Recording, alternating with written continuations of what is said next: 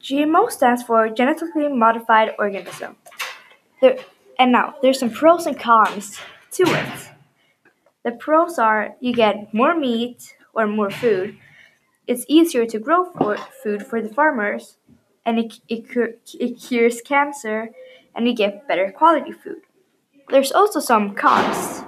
There's a theory that it can cause cancer and other diseases.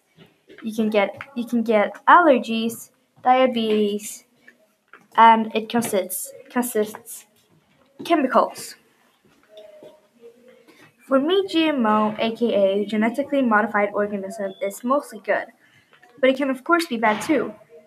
Like I said in the beginning, GMO is mostly good because it is, but it is bad because humans make it bad.